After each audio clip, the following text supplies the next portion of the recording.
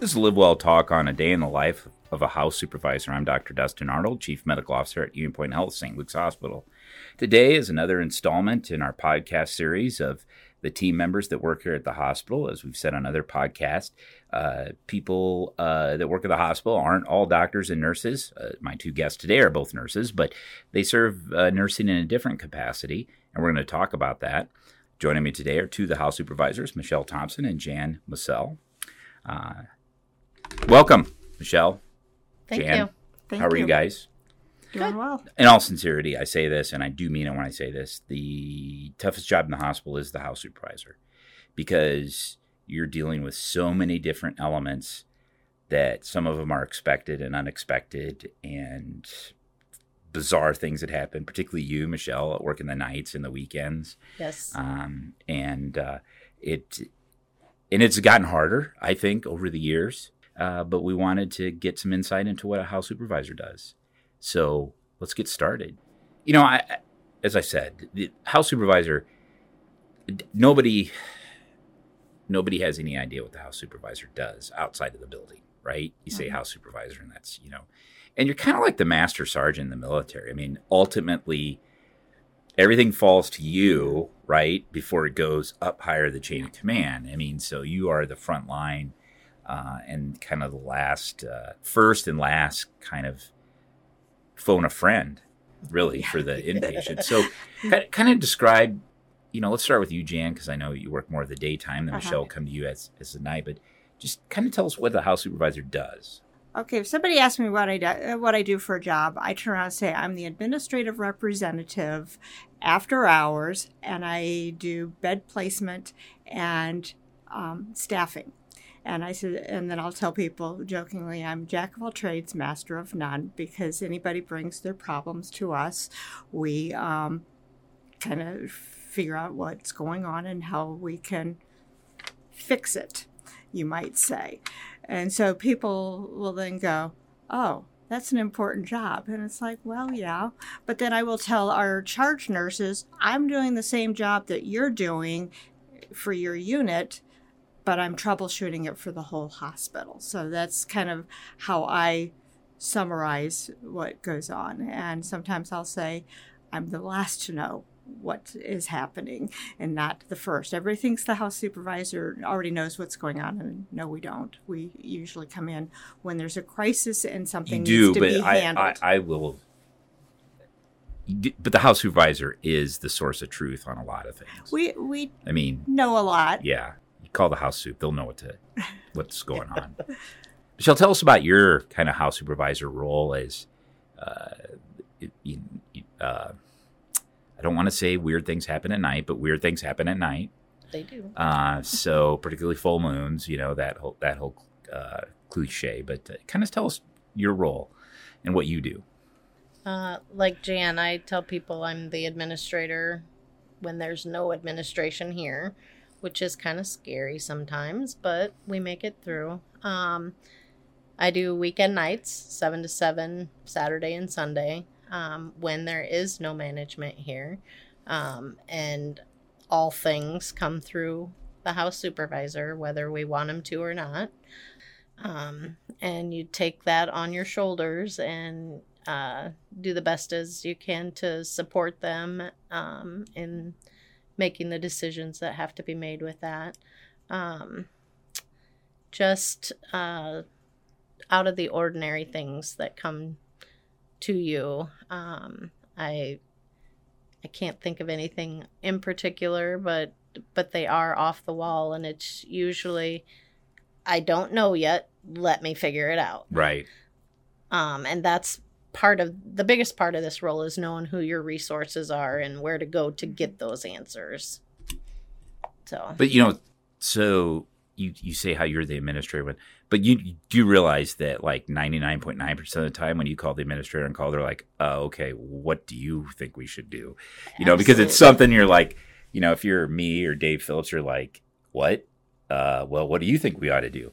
Because we trust your judgment. I mean, I really think the most talented people drift up to that. The role of house supervisor. I was telling Michelle, Jan, before you were fashionably late, Yes. which is not unusual. You were probably talking to someone before you got here. No, I was trying to figure out where I was Well, located. okay, well, but, yeah, you were talking to someone prior to that. But, I tell the young ones, the Gabbies and the Mollies, I'm like, why do you want this job? This is the hardest job in the hospital. Are you sure you want to do this? And I'm kidding around with them, but I'm also honest, because you're dealing with psych, 3 units. You're dealing with labor and delivery. Uh-huh. You're dealing with neonatology. Uh-huh. You're dealing with ICU. You're dealing with add-on ORs Uh-huh. when there's no spot to add them on. That's true. You're dealing with transfers. You're dealing with emergency room issues. And it's not only clinical issues. It's, Michelle and I kind of talk. There's a charge nurse that's maybe have something going on in their life. Let's just say a life-changing event, divorce perhaps, or something that is affecting their job. You're solving that problem. Yeah. And that's really hard to do. I don't think people appreciate. I think a nurse manager is hard. I think that's a hard job. That's a hard job. And the house supervisor is a nurse manager on steroids. Really.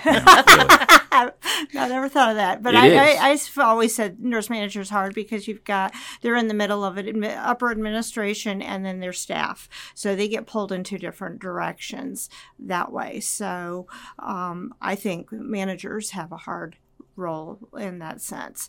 I think the house supervisor, yes, we do a lot of troubleshooting and it can be hard.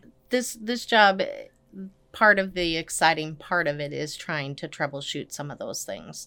I think it does take a special type of person to be able to do that. And like I was telling you, you have your finger on the pulse of just about everything going on. Some of the nurses appreciate that, and some of them are still kind of boxed into their own personal what's going on with them, whereas we have the whole big picture. Mm-hmm. And I enjoy that part of this position. Yeah, if you're not a good critical thinker, I've known you both for a while, and I know that you are, you have to be, and you have to develop those skills quickly.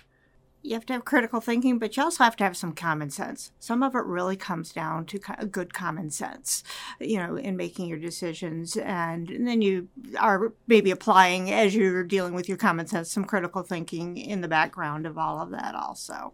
But some people just don't have that common sense and critical thinking that you can put together to do the problem solving that's required in this job.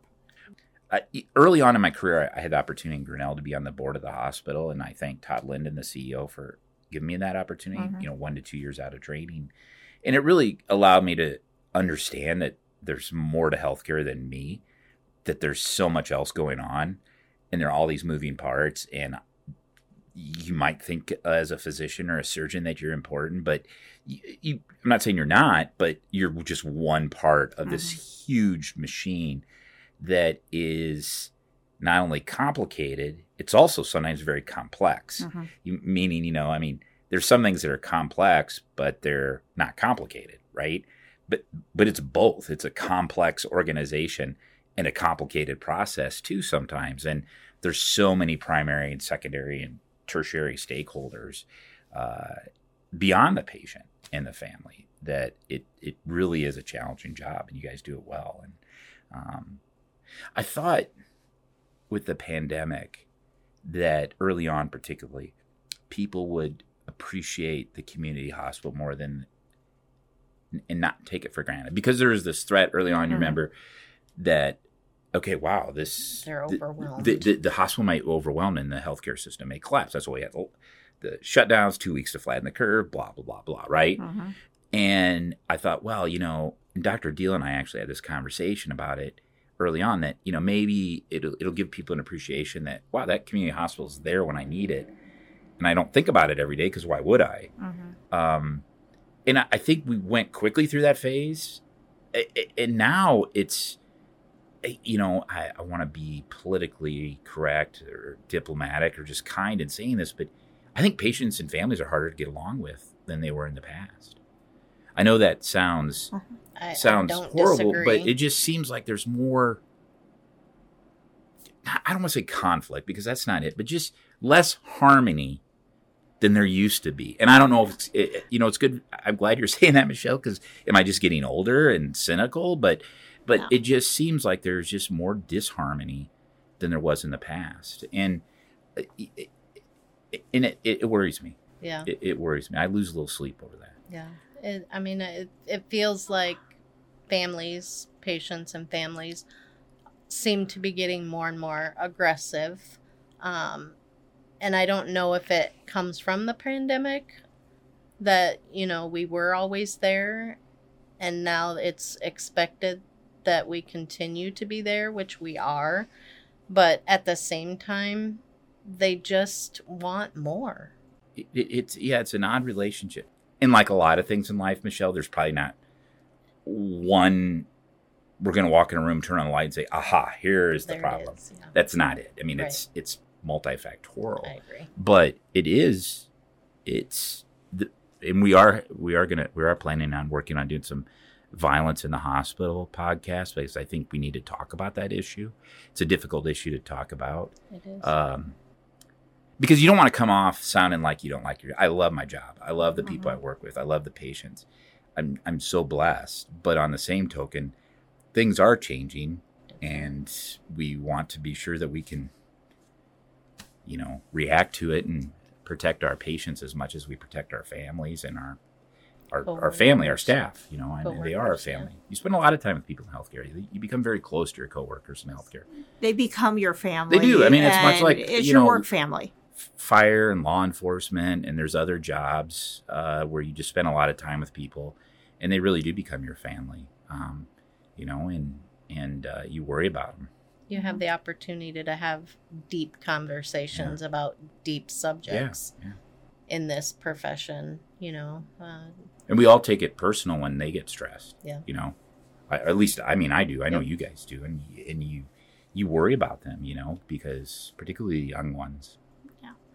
I think society, with, computerization and how much we get this instant gratification with, the information that we get across our cell phones, across the computers, across everything, that I think everybody's used to having everything now so much quicker, and healthcare does not move quickly. It's more of a hurry up and wait profession, because we have to wait for results to come in. We have to wait to have maybe that consult physician come in. We have to wait.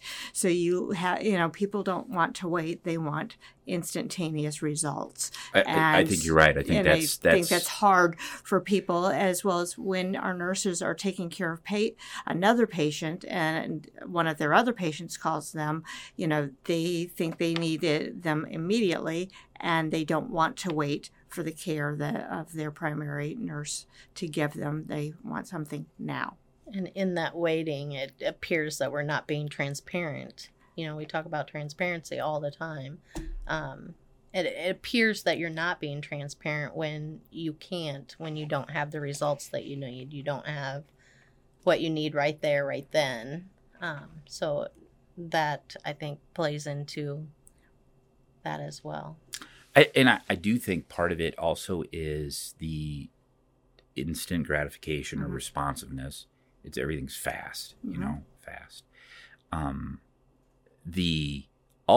think there is a percentage of the population that have to pay more out of pocket, particularly with the Affordable Care Act, these higher premiums, higher deductibles.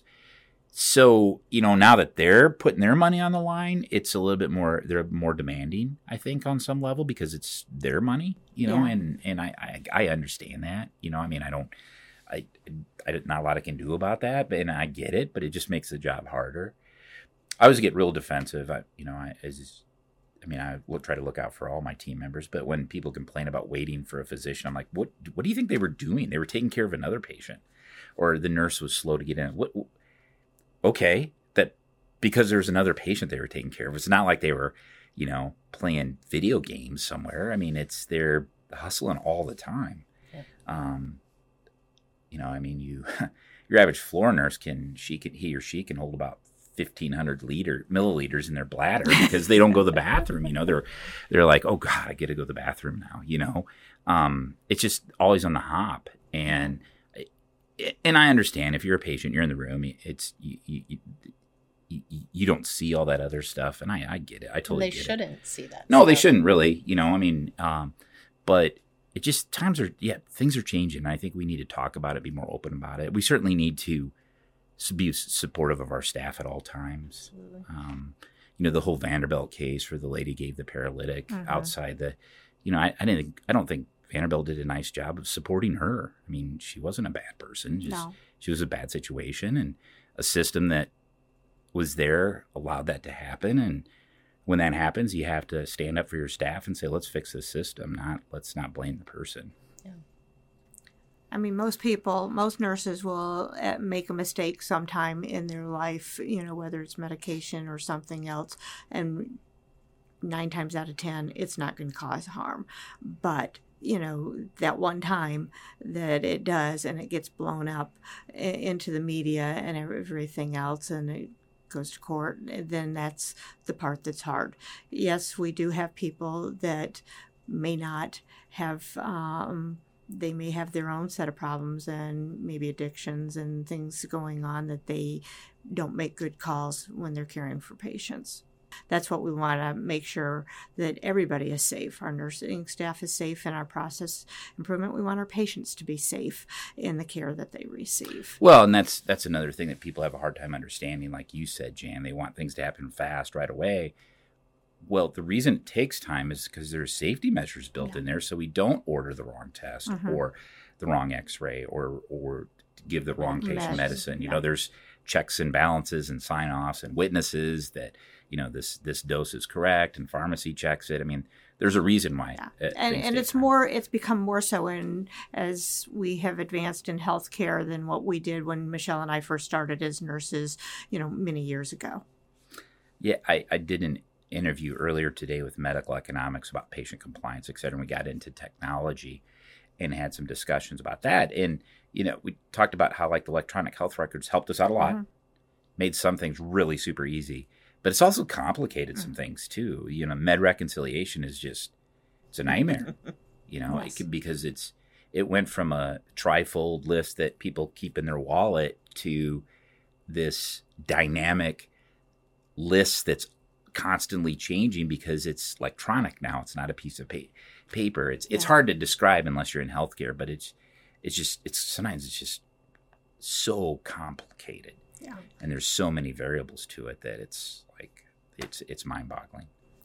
Not only that, we're asking our patients and families to make medical decisions that they may not totally understand the ramifications of that also. So that makes the healthcare, and not everybody understands what happens in the medical world. No, and it has really nothing or very little to do with their level of education outside of this. I remember when my mother was dying and Dr. Cowden was taking care of her. She's in the process of dying, and he knew me. I didn't practice here then. I practiced in Grinnell. But Dave and I knew each other. And so he was really kind of talking to my sister during this, Right. And she's nodding her head, yes. Mm-hmm. Okay, totally understand, yes. He walks to the room, she turns to me, and she didn't understand a word she said. And it really didn't impress upon me that she's not a stupid person. No. She might talk way too much, which she does. And I know she listens to podcasts, so I will tell her that to her face as well, and she knows that. But here's an intelligent person that was not understanding, to me, what seems so basic. So it does make you stop and say, okay, medicine's really complicated, and don't assume that somebody knows something. That, and can you explain it more in their language? So if they're a mechanic, you might not be a mechanic, but maybe you can relate it to certain parts. And I would rather be criticized from the patient saying, well, of course I know that. Okay, great. Rather than walk out of the room and think that they understood what we were just talking about. And they don't. That's what's changed a lot too. We would put more on our patients and their families in the decision making, so that it doesn't always come back to us as the healthcare providers. Yeah. And sometimes don't you think that we could probably do a whole podcast on how, and I think we do a good job of it, but we have to sometimes remind ourselves that, okay, I deal with end-of-life issues all the time in patients, right? So, but this family, their grandma's only dying once. Yeah. And they might not be handling perfect, but they don't have a lot of practice, and this is the one time, and so it has to move at their pace as far as decisions. Yeah.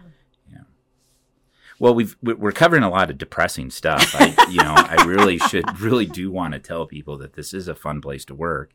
But you've kind of described what you like as being a house supervisor and the challenges it presents.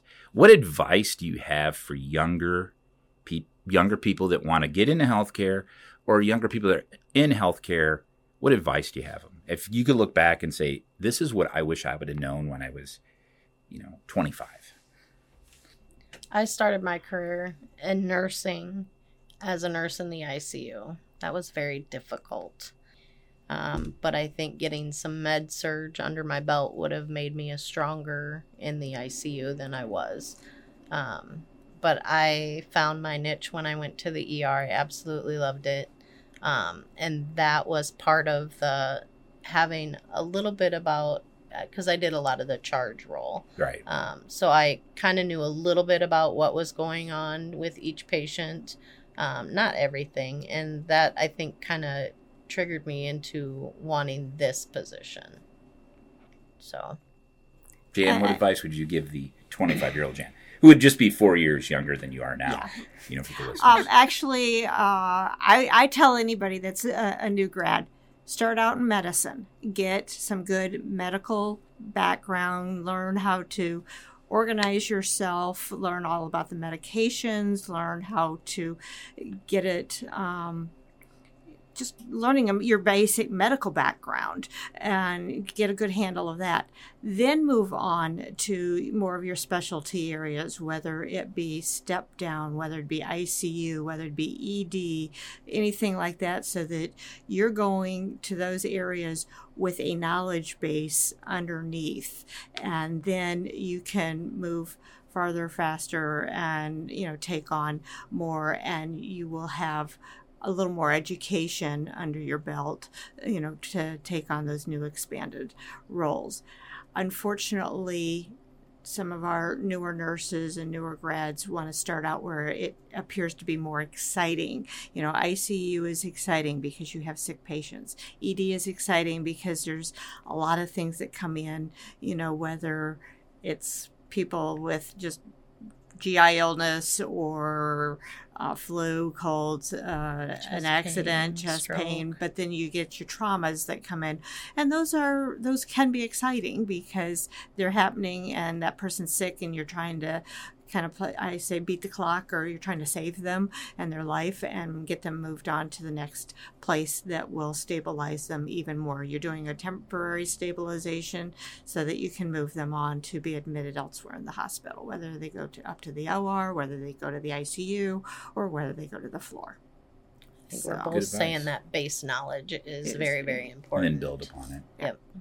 And if anybody wants to do house supervisor, then you got to start working at doing charge, being proficient in that role, and starting to educate some of your newer, younger nurses and staff members by precepting on the units, because you're going to learn more when you precept somebody to your role than just being and knowing it right off the bat, because you learn as you go through. When you're precepting someone or having a medical student shadow you, or a resident, or even a nurse, A&P student perhaps, or even an A&P, it just, for them to go, okay, why'd you do that? And you're like, that's a good question, because I've always done it this way, It's good. It makes you kind of continue that, because it is very easy to end up practicing medicine in a vacuum where you're not having those discussions with others.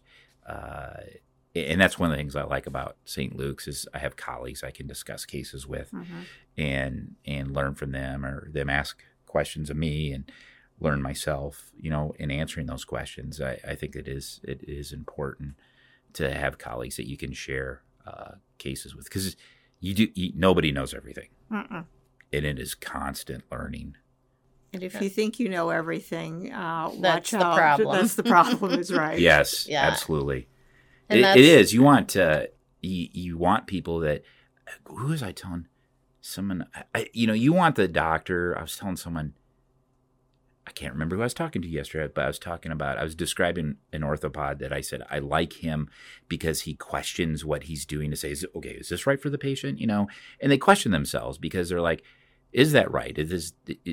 Not every patient's the same. And I sent a lot of referrals to that orthopod because I just like how they are constantly kind of taking a look at their work and seeing if it could be better. And that's who you want to deal with. You don't want someone that thinks they know everything. I feel like when you say, I don't know the answer to that, but let me look into it, that's huge. When you're talking to your colleagues, they know that you don't know everything, but that you're going to at least attempt to find the answer. Yes. Donald Rumsfeld, he was Secretary of Defense, I think, or Secretary of State, I can't remember. But he had a business book when he was with IBM. But one of the things he had is learn how to say, I don't know, and say it often. Mm-hmm. And I think that is good advice that I've had to give myself at times in my career, because particularly as physicians, you think like you're supposed to know. And if you're not saying, I don't know every now and then, well, then you're just not being honest with yourself. I actually tell all new charge nurses when I work with them, I says, you don't have to know all the answers. You just have to figure out who might have that answer. It may be one of your coworkers who also does charge on days that are there. It may be even a regular staff nurse, but it may be, neither one of you know, is there a unit that I can call that might know the answer? If not, okay, I'll call the supervisor to see if she knows the answer. I may turn around and say, well, no, I don't know the answer, but let's call this unit, let's call ICU, or let's call ED, or let's call 5 Centre, I'm trying to figure out who may have dealt with this situation in the past and go from there. If nobody knows that then it's like, all right, well, let's look it up and figure out. And it might be me having to call my administrator and saying, okay, I've got this situation on my hands. Or in the end, you just go, okay, nobody knows what to do in this situation, so we're just going to do what's right for that patient. And that's where your common sense might come in. Yeah, because and just you say, kind of have that gut feeling. Here's what we're going to do. It's the right thing for the patient. Let the consequences will be where they will be. And I was going to say that earlier when we were on that subject, is sometimes it's like there is no policy. We've never had that before. We're going to do this, and we'll figure out what went well and what didn't and how we need to change it. And that's a group effort, and it's very much team-oriented. It's the old saying, I've made plenty of mistakes, but never the same one twice. You learn from them. You pick your target. You fire your weapon. You adjust your aim. You fire again. You constantly are trying to get it right, and that's what I love about medicine. And to just add on to Michelle's example, there is, okay, you may not know what the answer was and what's right, and you do what you think is right in the moment. Then you make sure we have a procedure or something coming up in the future so that we have something to follow. Because it may come up again, and you want somebody else to be able to do things right the next time. Yeah. Isn't that the worst feeling, though, when you go to look something up? Like, now we have the internet, but, back in the days of textbooks, you're like, oh, I got to look that up. And you go in the back, page 637, and you go to 637, and you've already highlighted it at some point in your life, like 10 years ago, and you're like, I already looked that up. That's one of my frustrations, That happens, Jan, sometimes. No, it does. Michelle, Jan, this is great information. At first, I enjoy working with both of you, and it was nice to share what a house supervisor does. And I think, if anything, we've probably talked out of people of wanting to take the job of house supervisor. So job security for you too, because there's but retirement's on the horizon. Oh, Jan, for you can't retire. What would you do? It. Just be at home with the dog. Yeah.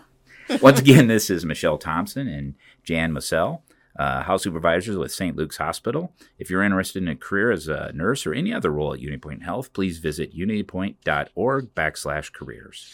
Thank you for listening to Live Well Talk On. If you enjoyed this episode, don't forget to subscribe. And if you want to spread the word, please give us a 5-star review and tell your family, friends, neighbors, strangers about our podcast. We're available on Apple Podcasts, Spotify, Pandora, or wherever you get your podcast. Until next time, be well.